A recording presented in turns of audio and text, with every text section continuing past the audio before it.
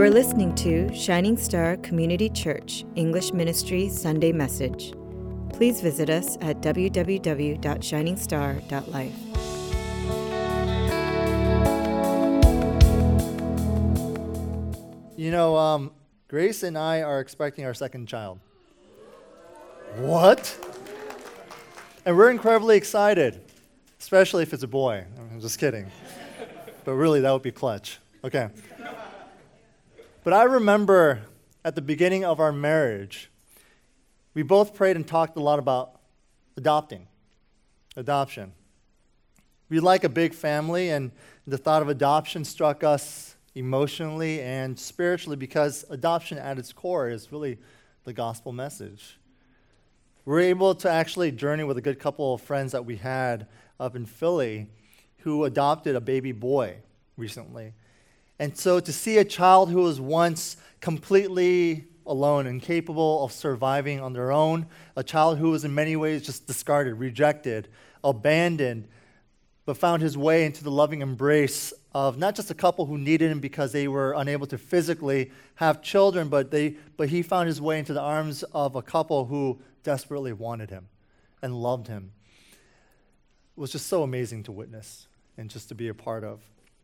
And so I just want to say, whether you are physically capable of having children or not, I want all of you, including the ones who aren't even thinking about kids, let alone marriage, to understand the intrinsic gospel nature of adopting, and that you would all of you would consider one day and pray about adopting as you think about building your family. Amen? Amen. Okay. So what's the essence of adoption? First, there is a change in a child's legal status.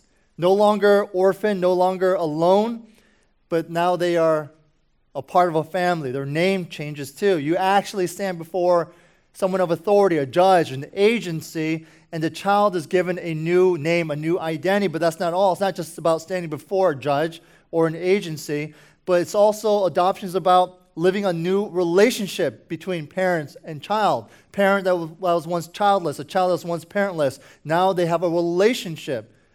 The Christian faith is a lot like that too. You can define Christianity in many different ways if you want. But I have 2 points that come from our text here that will help us understand how we are adopted by God. In fact, in Ephesians chapter 1, verse 5, says he predestined us for adoption as sons through Jesus Christ according to the purpose of his will. Now, the first concept I want to teach you guys today is the concept of justification. Turn to your neighbor and say, justification. This is the standing before the judge in kind of legal reality by which we become Christians. But the second point is also the reality of our union with Christ. And this part has to do with kind of our participation, the transformation that occurs in our lives, which is a component of the salvation. In other words, this is the part where we get to live out our faith, live out our salvation. Now, our first point was justification, and I want to spread that point out a little bit more. I want to say this, that the law has no power, that the rules and the works of the world has no power. Only Jesus can save us. Amen? Now, if you begin to work anywhere, you have to start learning the language of your job, right? The new lingo. So for those of you who work for the government, you know all these kind of government terms, right? And with your coworkers, you can spew it out and stuff like that. But you talk to any other person who doesn't work in the government, they'll have no understanding what you're talking about. In the same way, if you work in the food industry or the retail industry, you have to learn a new terminology. Well, in the health industry is no different too. I remember I've been to dinner a few times with my wife and her physician colleagues. Now, if you want to see someone who doesn't get it, take a good hard look at me during that dinner. They're throwing out weird words like medulla oblongata, intubating the frontal lobe of the anterior colonoscopy with 500 cc's or whatever. Like, first of all, when is that kind of language ever appropriate for dinner? Secondly, what are you talking about? What are these people talking about? These people, as in my wife. What are you talking about? Right? There are things perhaps there are even terms that you have a hard time learning because you don't want to learn. Now, before I fully came into the English ministry side, I was also the youth pastor. And there are many times when kids would talk, and I just have no understanding. And a part of me wants to look it up, right, on Urban Dictionary, figure it out, but a part of me just really doesn't care. And that's why I think PJ is doing a heck of a lot better of a job than me. Yeah, he's able to really relate with the kids. And PJ right there, by the way, he's our youth pastor. Can you say hi? Yeah, I say that not just to put him in an awkward spot because as our ministry has grown, we also have people who have youth kids too and middle school kids, elementary school kids, and I want to introduce you all to the pastors. But yeah, PJ, he knows what's up. He knows the slang terms, right? He could talk to them and say, you know what, that he and his bae are all part of the squad, and he's jiggy with it, which I know is not anything people use these days, right? But he understands. Now, here's the thing. For us as Christians, for those of you who want to know more of God, there's a certain level of, there's certain terminology and certain words and terms that you also have to understand. You also have to learn. And you need to know this because it'll bring clarity to you, and you need to know what you believe, ultimately, right? You get what I'm saying?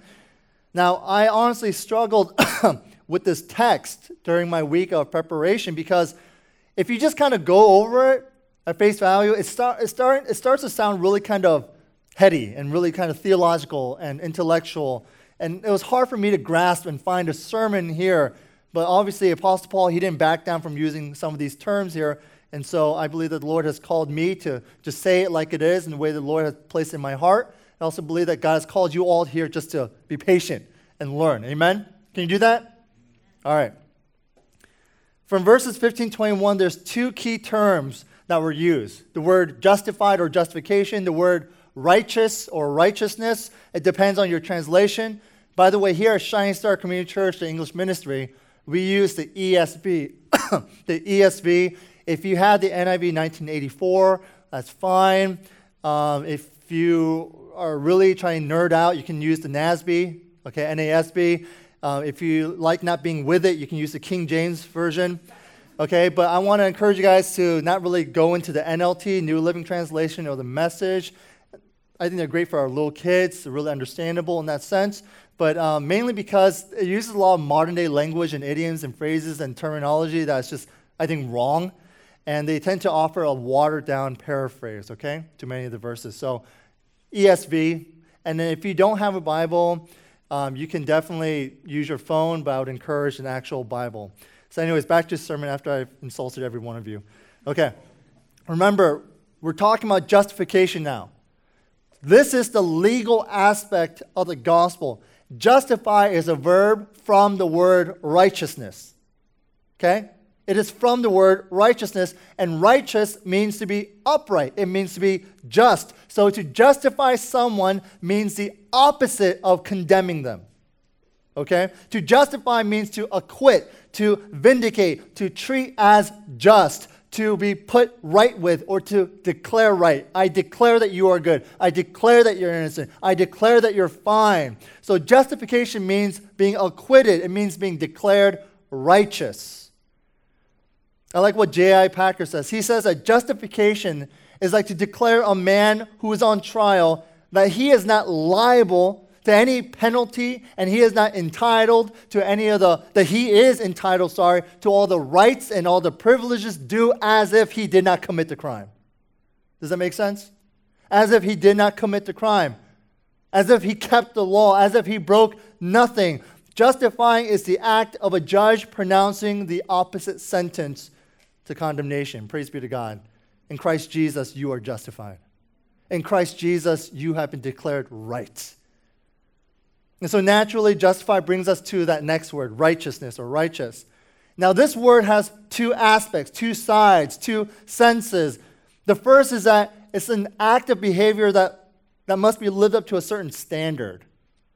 Okay, it's a certain standard. The second is the rightness in a sense of a right standing in terms of relationship. A right standing in terms of relationship. Now, you can sum it up this way. Righteousness is right standing, which results in right living. Okay? Right standing, which automatically results in right living, or even right behavior, if you want to call it that. Tim Keller said this. He said, everyone here is struggling for righteousness. Everyone is struggling to be right in some way. Okay? To be set right, to be declared right, to be just in some way. And he says that because he's referring to the Bible. And he's referring to how the Bible has typically defined righteousness in terms of our relationship with God, that is. Now take, for instance, Adam and Eve. When they sinned against God, at that moment, they decided they were going to be their own masters. And so when they sinned, they immediately sensed that they were no longer right with God. The moment they sinned, they go, we did something bad. Something's wrong. Something has shifted. They are no longer right with God. They're no longer right with His creation, the universe.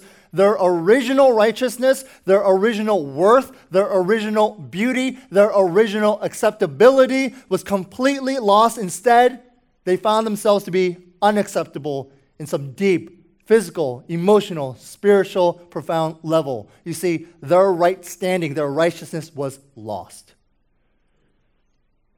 Now we know from the Bible that everybody born into this world, they know they are not right, not acceptable, not valuable, not lovable. So what do?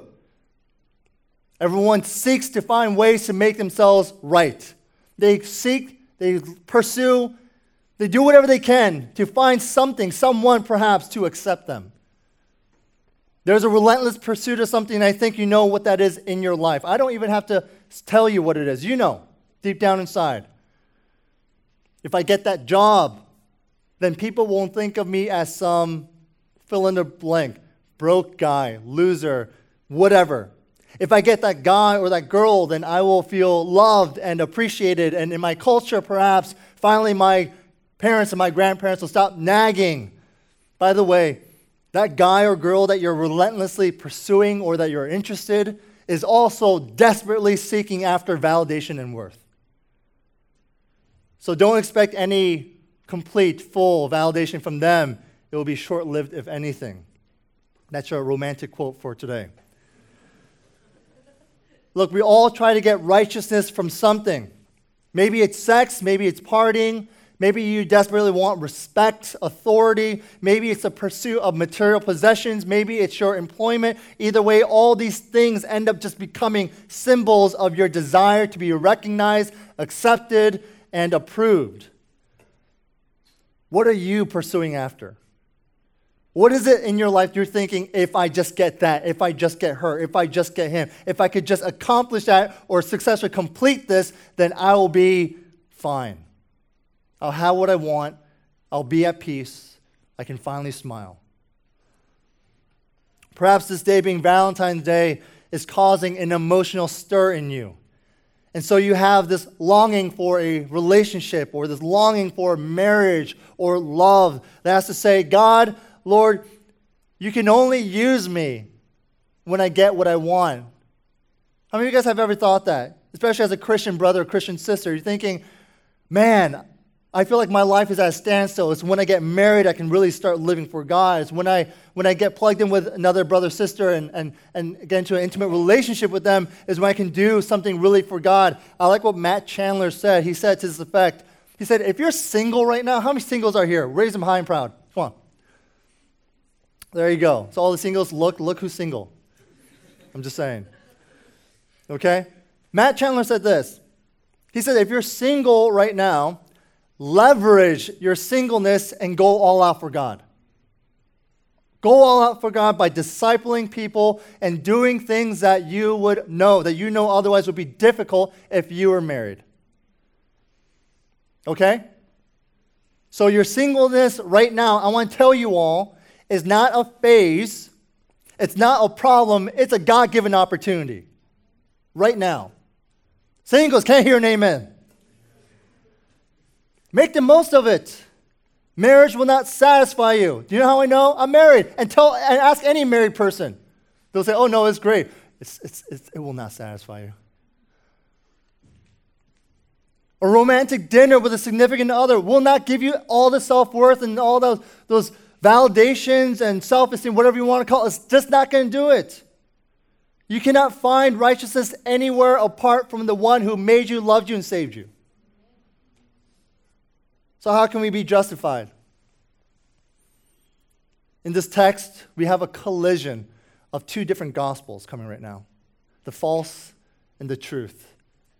The false gospel and the true gospel. And first, Apostle Paul was arguing with the false gospel promoters by these Judaizers. And these Judaizers were saying, when they're from Jerusalem, their teachers are saying, oh no, our teaching is completely valid, and Paul, you're wrong. Because these guys are saying, yeah, you got to believe in Jesus. You got to place your faith in Jesus and in the Old Testament laws, right? That's what they're saying.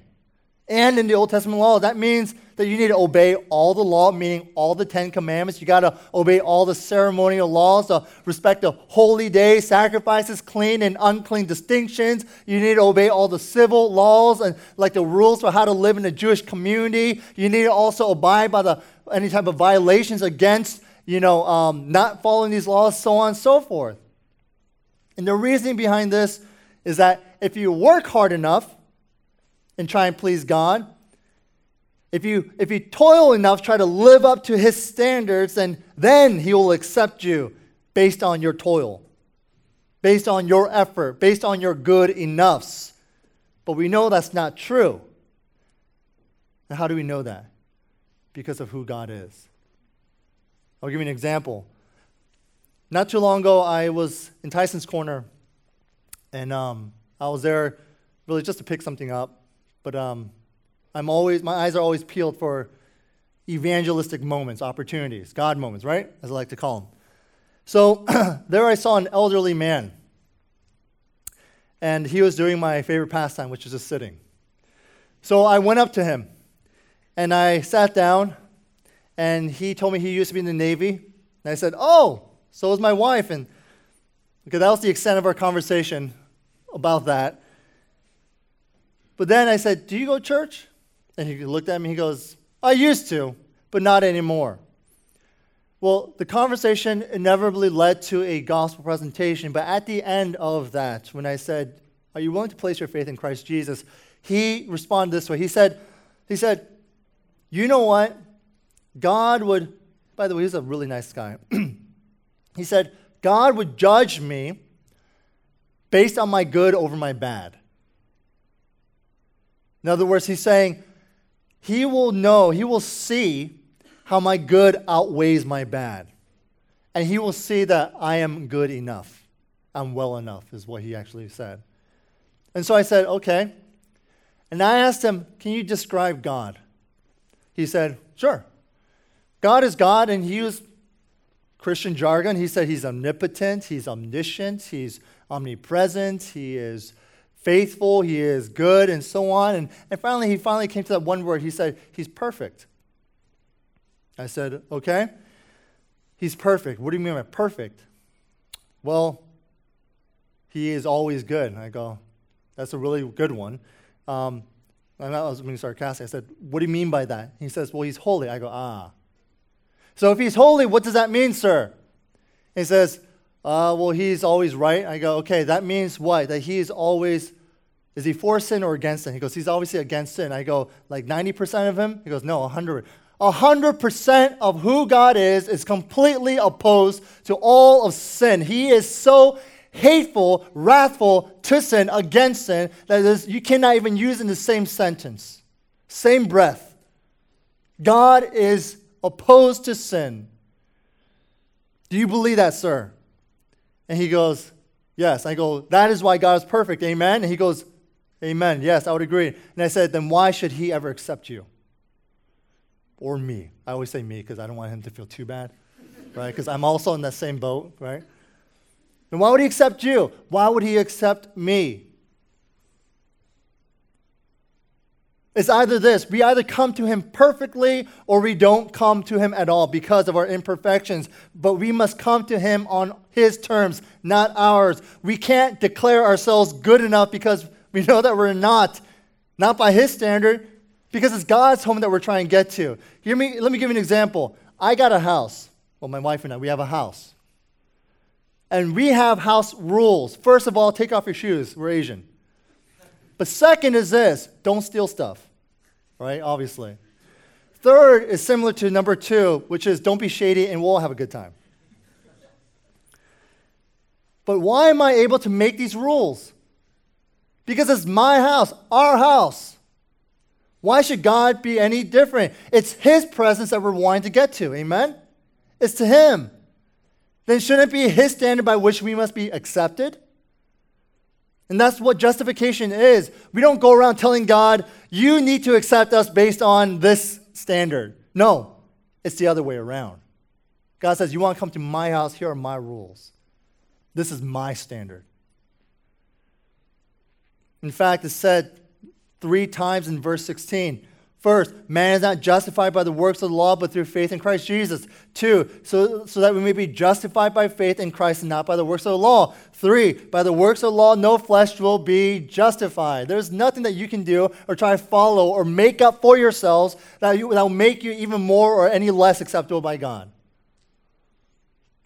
And so Paul, he sets them straight with the true gospel that Jesus has both kept God's law perfectly and he laid down his life as an atonement for our failure to keep God's law. Remember, just because your sins were forgiven doesn't mean that they were just erased and swept under that cosmic rug of God's.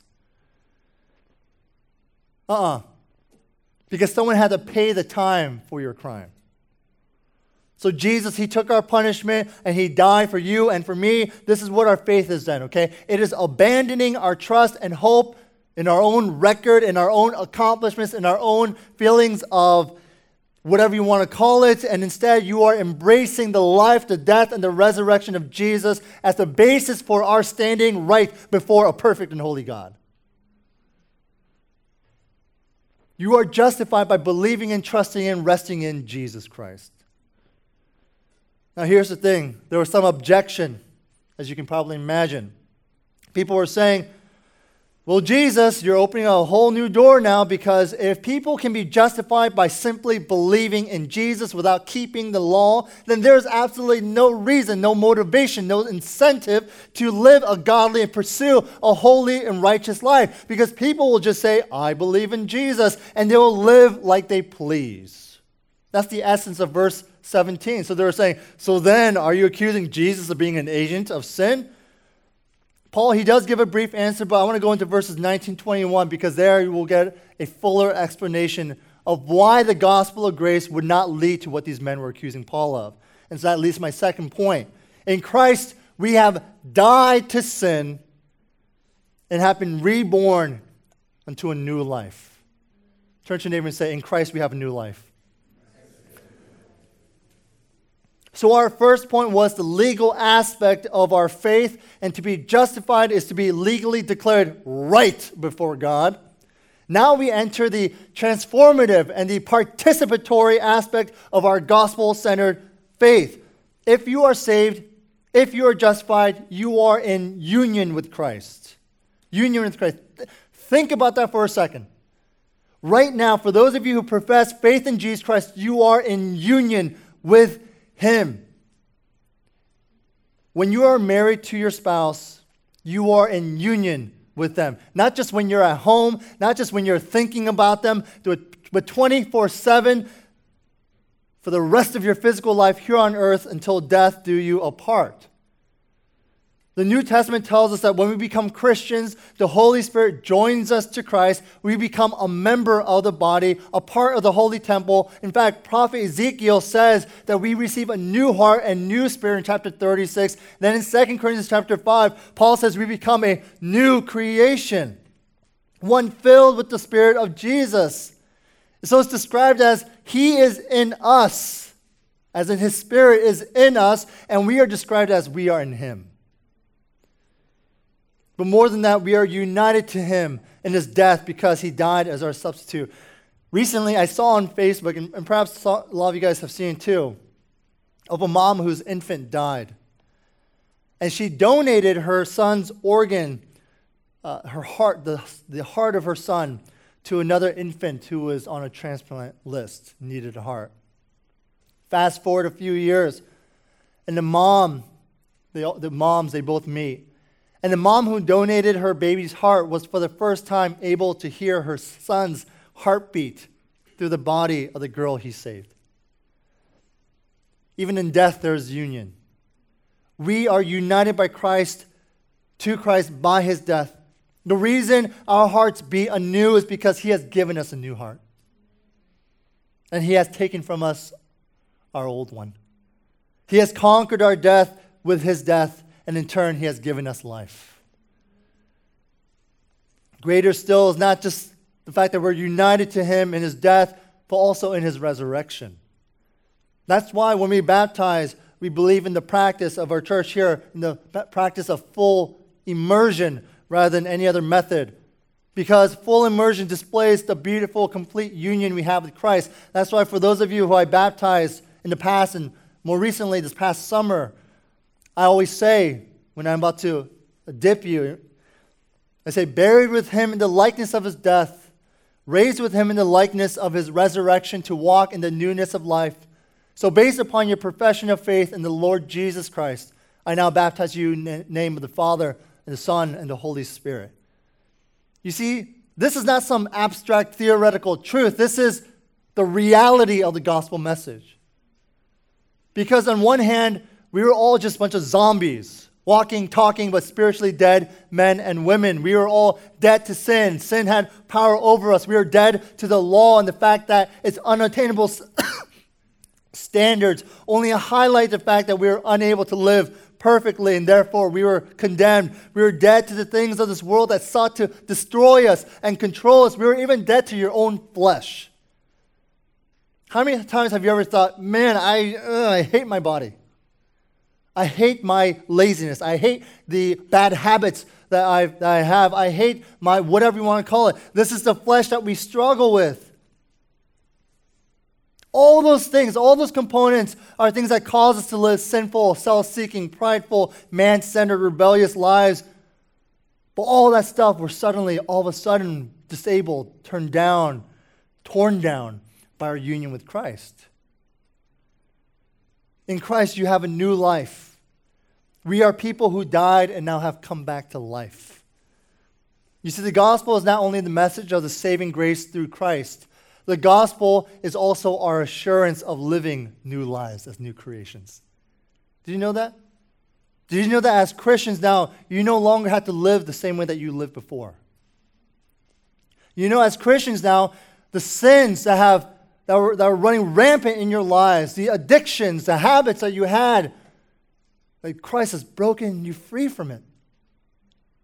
All you have to do is trust and place your faith in him. Walk with him. The old temptations have lost their appeal. The fear of old rules and regulations would be gone. The concern about would I be accepted or receiving approval from family and friends and from society and culture, all that would be gone. All these things, all the hoops that you have jumped through to get that hug, all these standards that you've allowed the world to place upon you, it no longer applies to you. Not one bit. People think Christianity is some sort of heavy, regulated religious institution about control. No, the gospel is about freedom. It's those who are not in Christ who are captives to their own sins and struggles. They have no choice. They will always follow flesh. They will always follow the world. They will always follow sin. But those who are in Christ are free to live the free and purposed lives we were made for. Live as children of God. So how is Christianity like adoption? Because through one legal act, a new reality was created, not just for family's sake, but a covenant relationship with God was established between us and the Father through his Son, Jesus Christ. We were and are forever in right standing before God. Another way it's like adoption is that in this new relationship with God is one that leads to transformation. Turn to your neighbor and say this: are you being transformed? It's not an overnight occurrence, guys. Do not be discouraged. But it means that you are devoting and willing to invest the rest of your God-given life here to learn about what it means when you have died with him.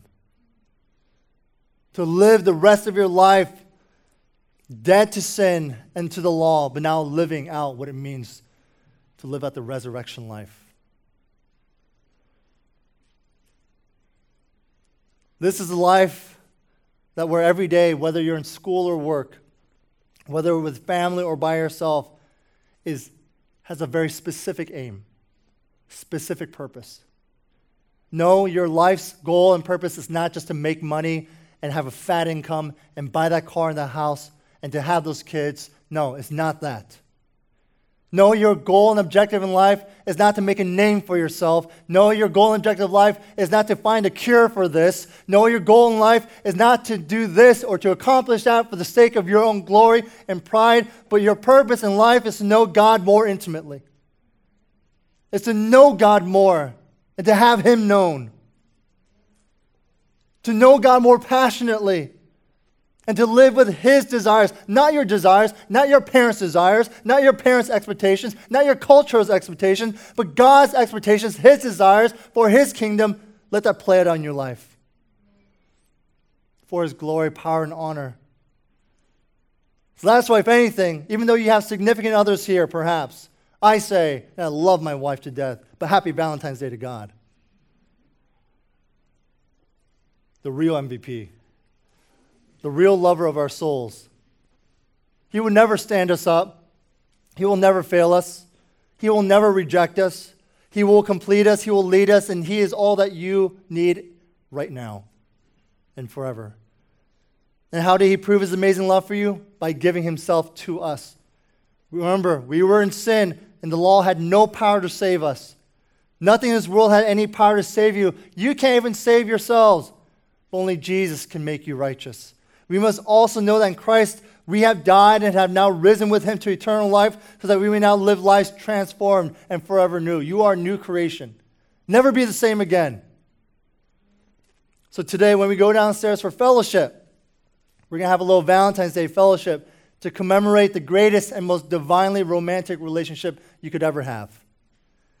I want to encourage you all to never stop having dates with God. Never stop meeting with Him. Even when you're tired, and I know you're tired, even when you're stressed out, even when you're burdened with work, when you're burdened with errands, when you're burdened with all sorts of things, maybe even illness, never forget what He's done for you and who He is to you. But let me say this, and this is the last practical application thought, whatever you want to call it. It starts by giving Him your time. Okay? Let's be realistic here. God is not going to somehow one day remove all your obligations and say, now it's just you and me. Time will not be created. You must make time.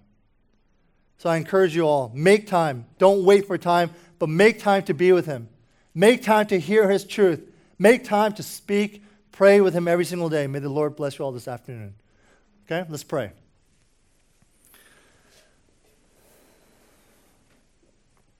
Father,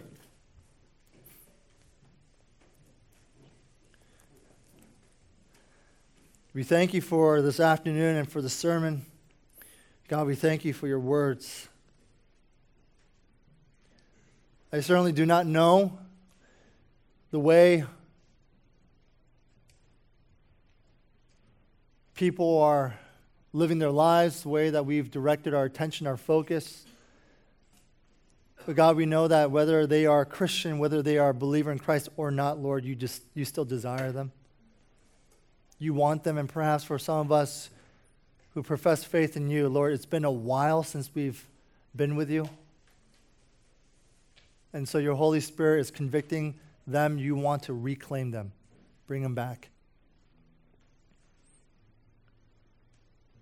Lord, how freeing to know is it to know that there was nothing that we've ever done in our past, nothing that we are doing right now or even in our future that will keep us from Your love. But Lord, I do pray that You would now give us a moment, a clear moment, to look into our hearts and to really evaluate where we're at with You, God. How do we stand before You? Perhaps for some of you, you do not stand right before God because you do not know Jesus.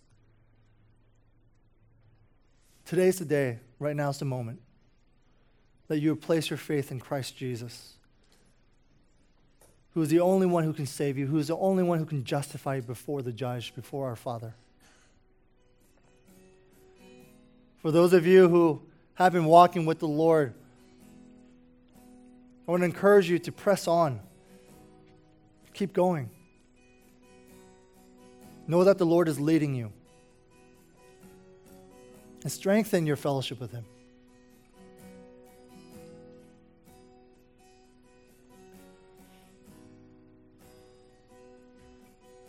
Lord, I thank you that right now as the EM here, as we just sit before you, as our eyes are closed, and that we can just completely trust and have complete faith in your works, in your righteousness, and in your great love and faithfulness.